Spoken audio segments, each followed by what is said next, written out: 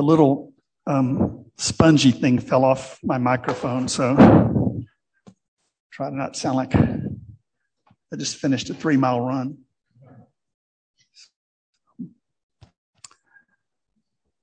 If everybody seems to be overreacting to your presence, it's because we just spent 2 years giving sermons to an iPhone, and it's like to see real people. I feel like I'm in a 3D movie, to see that there's a back to people's heads. I'd forgotten that. So thank you. And particularly visitors. Like we opened up again last week, and, just the faithful few showed up, and it's still obviously going to take a while to get back to normal, but it's wonderful to see new faces. So thank y'all all for being here. Something that has really struck me and inspired me to do this next is that I keep running into people that are feeling despair, particularly after the invasion of the Ukraine. And there's, so much anger and hatred, but also despair that people are feeling. They feel helpless.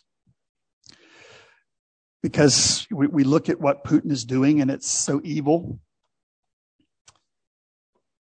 And yet we've done that to so many countries around the world ourselves.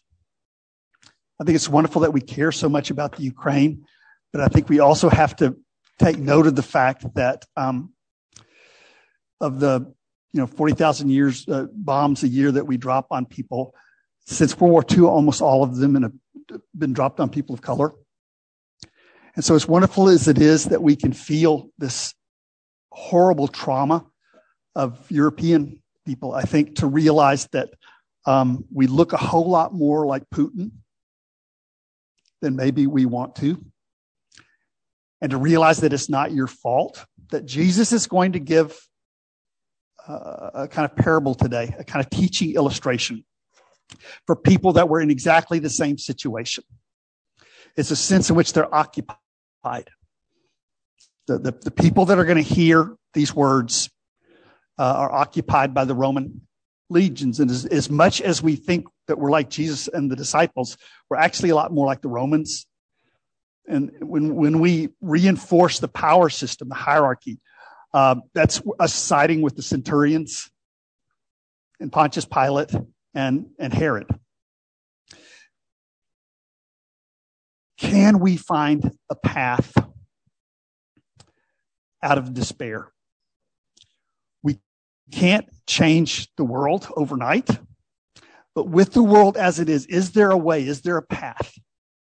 And I think that's what Jesus was trying to say so long ago.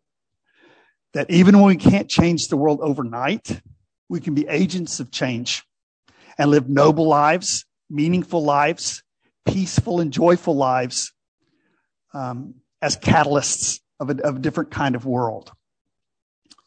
One problem is the teachings of the church.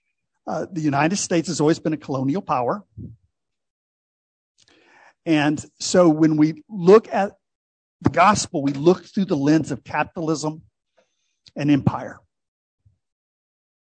And one of the reasons why the Protestant, is everybody okay? Everybody breathing okay here? One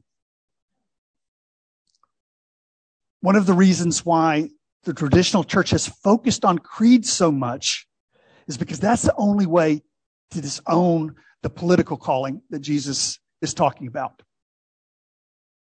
He's talking about feeding the poor, clothing the naked, of choosing a nonviolent future. And when you take that part out, then all you have is the mumbo jumbo stuff. So what we're talking about is returning to the actual teachings of Jesus. Not just what the church has said about Jesus, but what Jesus said and how Jesus said that we should live. I believe every religion has some way of saying this, but I think for Christians to hear these teachings of Jesus is the way to return to the peace inside our own hearts. It doesn't change the world completely, but it tells us how to be agents of change. The passage we're looking at today has been very distorted through the centuries. Render unto Caesar what is Caesar's. Render unto God what is God. Has sort of been understood as a dualism. You can have a sweatshop, but as long as you pay your tithe, then God's going to be okay with that. We can exploit other cultures and other traditions. We can bully people. As long as we do a confession of sin, then everything's okay. I don't think that's what Jesus was teaching. I think what Jesus is teaching is a powerful way of living.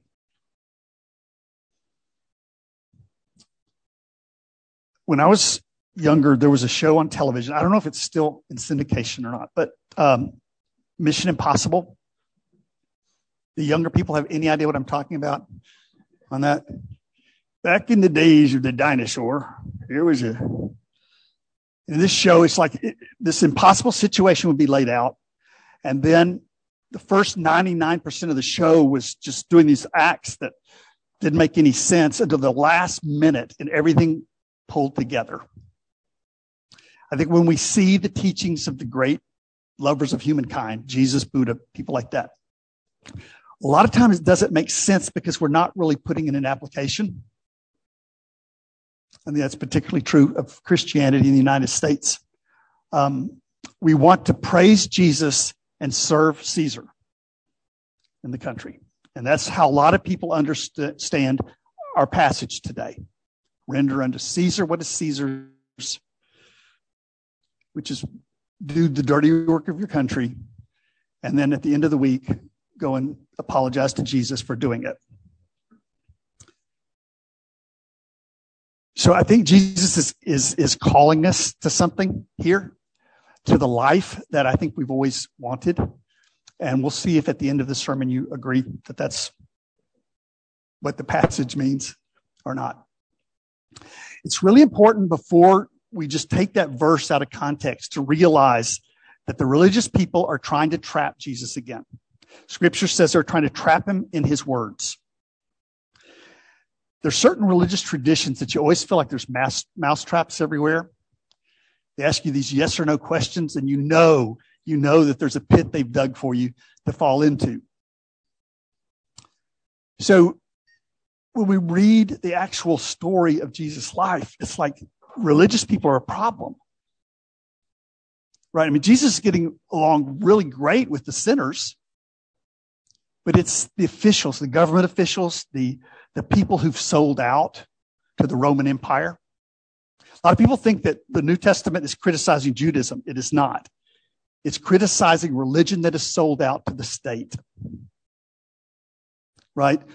When a Christian says America first,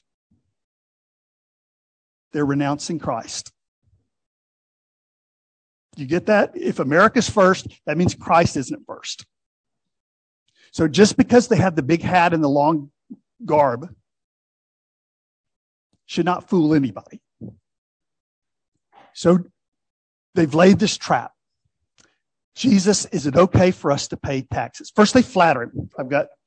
This is another old show was Leave It to Beaver. Does anyone? Eddie Haskell. Hello, Mrs. Cleaver, Mr. Cleaver. You look so beautiful today.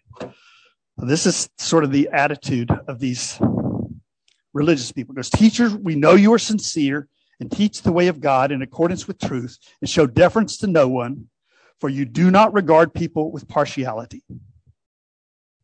Is it okay for us to pay taxes? Yes or no?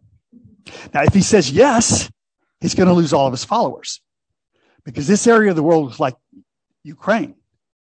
They're occupied by a brutal foreign power. They're also like El Salvador. They're also like Guatemala. I mean, the empires of the world, we may think we're the good bullies beating up the bad bullies, but if we talk to our victims, we realize it's a little more complicated than that. But if Jesus answers yes, he'll lose his followers. If he says no, that it's not okay to pay taxes, he's going to get arrested. and crucified, which, plot spoiler, happens anyway. But come on Easter anyway, because, yeah. So Jesus does something very clever. He doesn't fall into that either or. Whenever anybody asks you a question, a religious question, either or, they're not being theological, they're being political. Right? It's a mousetrap because life isn't either or. Truth isn't either or. Human words are either or. So Jesus says, well, show me a coin. Show me one of these coins that you're using to pay the tax. These are people that have sold out to Rome, so that's no problem. They have a Roman coin in their pocket.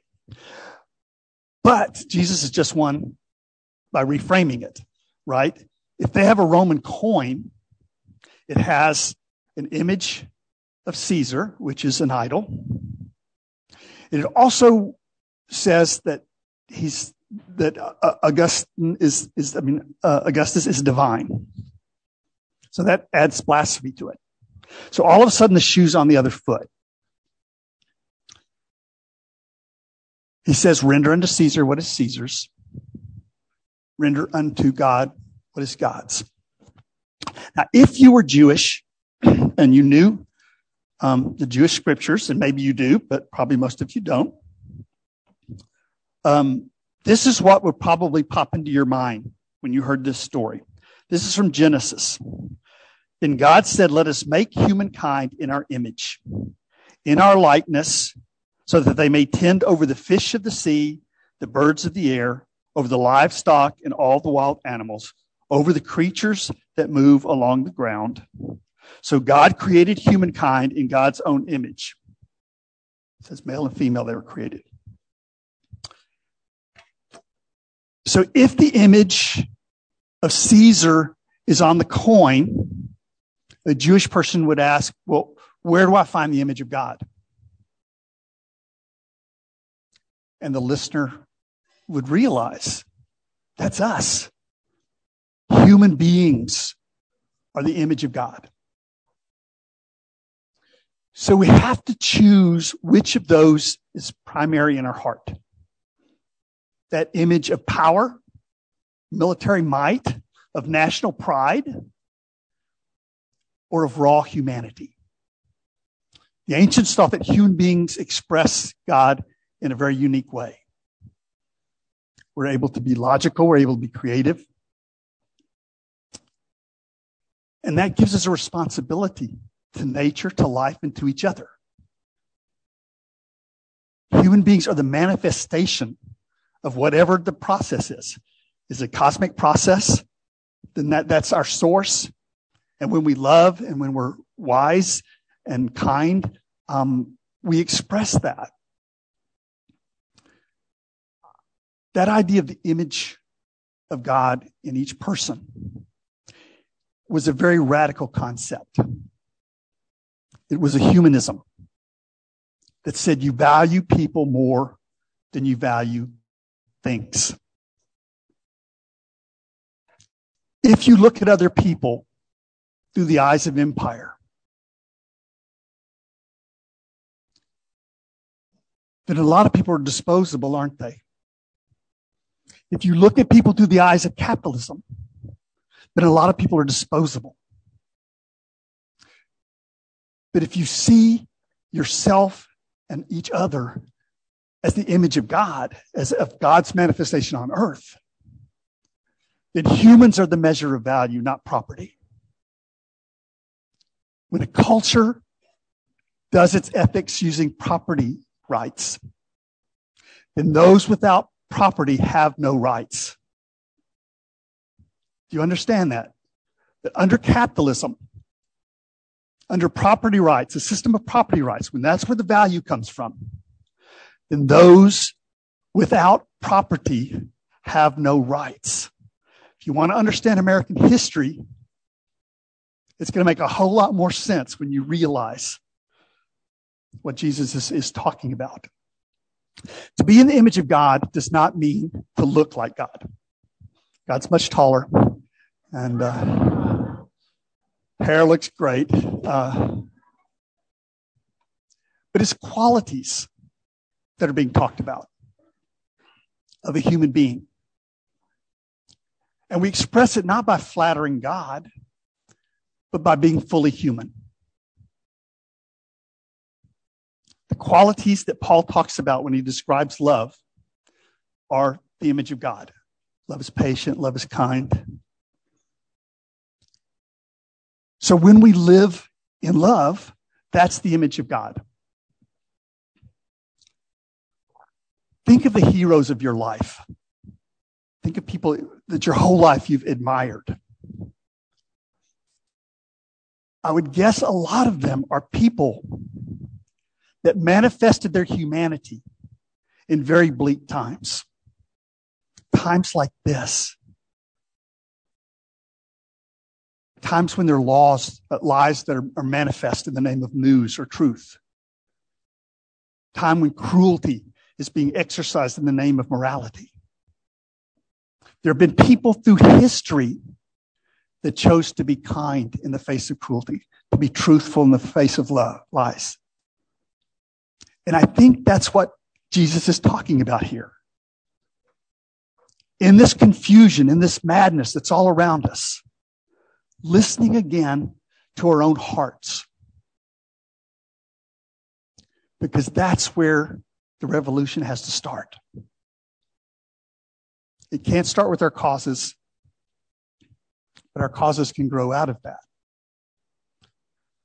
So the first thing I think that would occur to a Jewish listener when Jesus says, render unto Caesar what is Caesar's, is okay, if the image of Caesar's on the coin, where do I find the image of God? And then second, I think they would ask, well, if this coin belongs to Caesar, what belongs to God? And if you were Jewish, the answer would be everything. Which doesn't mean you don't owe things to your family, to your country, to yourself. It means that universal love is the context for national love. Again, to say America first is to renounce universal love. To say that America is exceptional is to renounce any standard of measurement for our own ethics. Martin Luther King used to say that America needs a revolution of values, that we need to move from a thing-centered culture to a person-centered culture. And what he didn't know, and what a lot of biblical authors didn't know, is we've got to include animals too and plants, right? This love has to be ecological, or it's not going to work. So universal love, that circle gets wider and wider as time goes on. But to say that the gospel isn't political is also to renounce Christ. Because it's to say that love doesn't have to look at its consequences. Love cannot exploit other people. The idea that slaveholders love their slaves is a lie.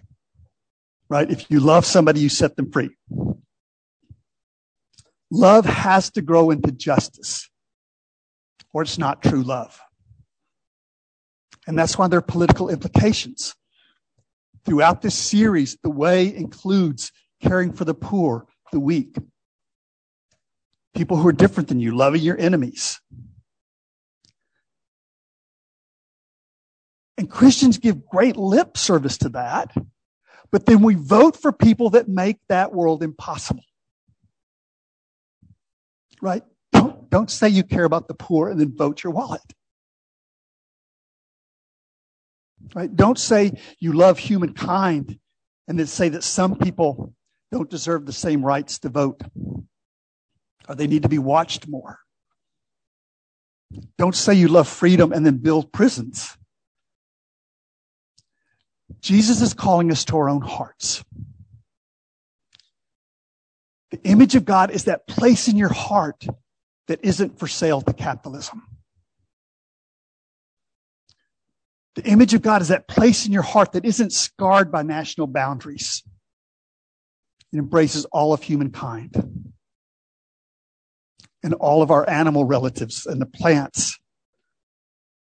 And it lives in peace with the whole, even when it cannot be in control of its current condition. Even if the world still stays mad and crazy and doing all kinds of things, the revolution begins in your heart when you love. So, as we go out into the world at the end of this service, I hope you will remember that you were equipped to transform the nightmare of the world. Maybe not all of it, but to be an agent of change. And like Mission Impossible, it's all of the pieces fit together. Right? We each just do our own. Have you ever been on a bad volleyball team where nobody plays their own position? Right? Everybody's so busy playing everybody else's position. I think Jesus is teaching you just live your life. Just do what is right within your situation, what is loving within your situation. And you will discover you are a manifestation of whatever the source of being is. Like that image of Caesar made the coin sort of represent Rome. Your kindness, your wisdom, your honesty will represent whatever the creative love that gives us life. But love has to grow into justice. It has to include every other being. It has to not only see the image of God in itself, but also in every being. And that's what calls us to justice. So your mission, should you choose to accept it,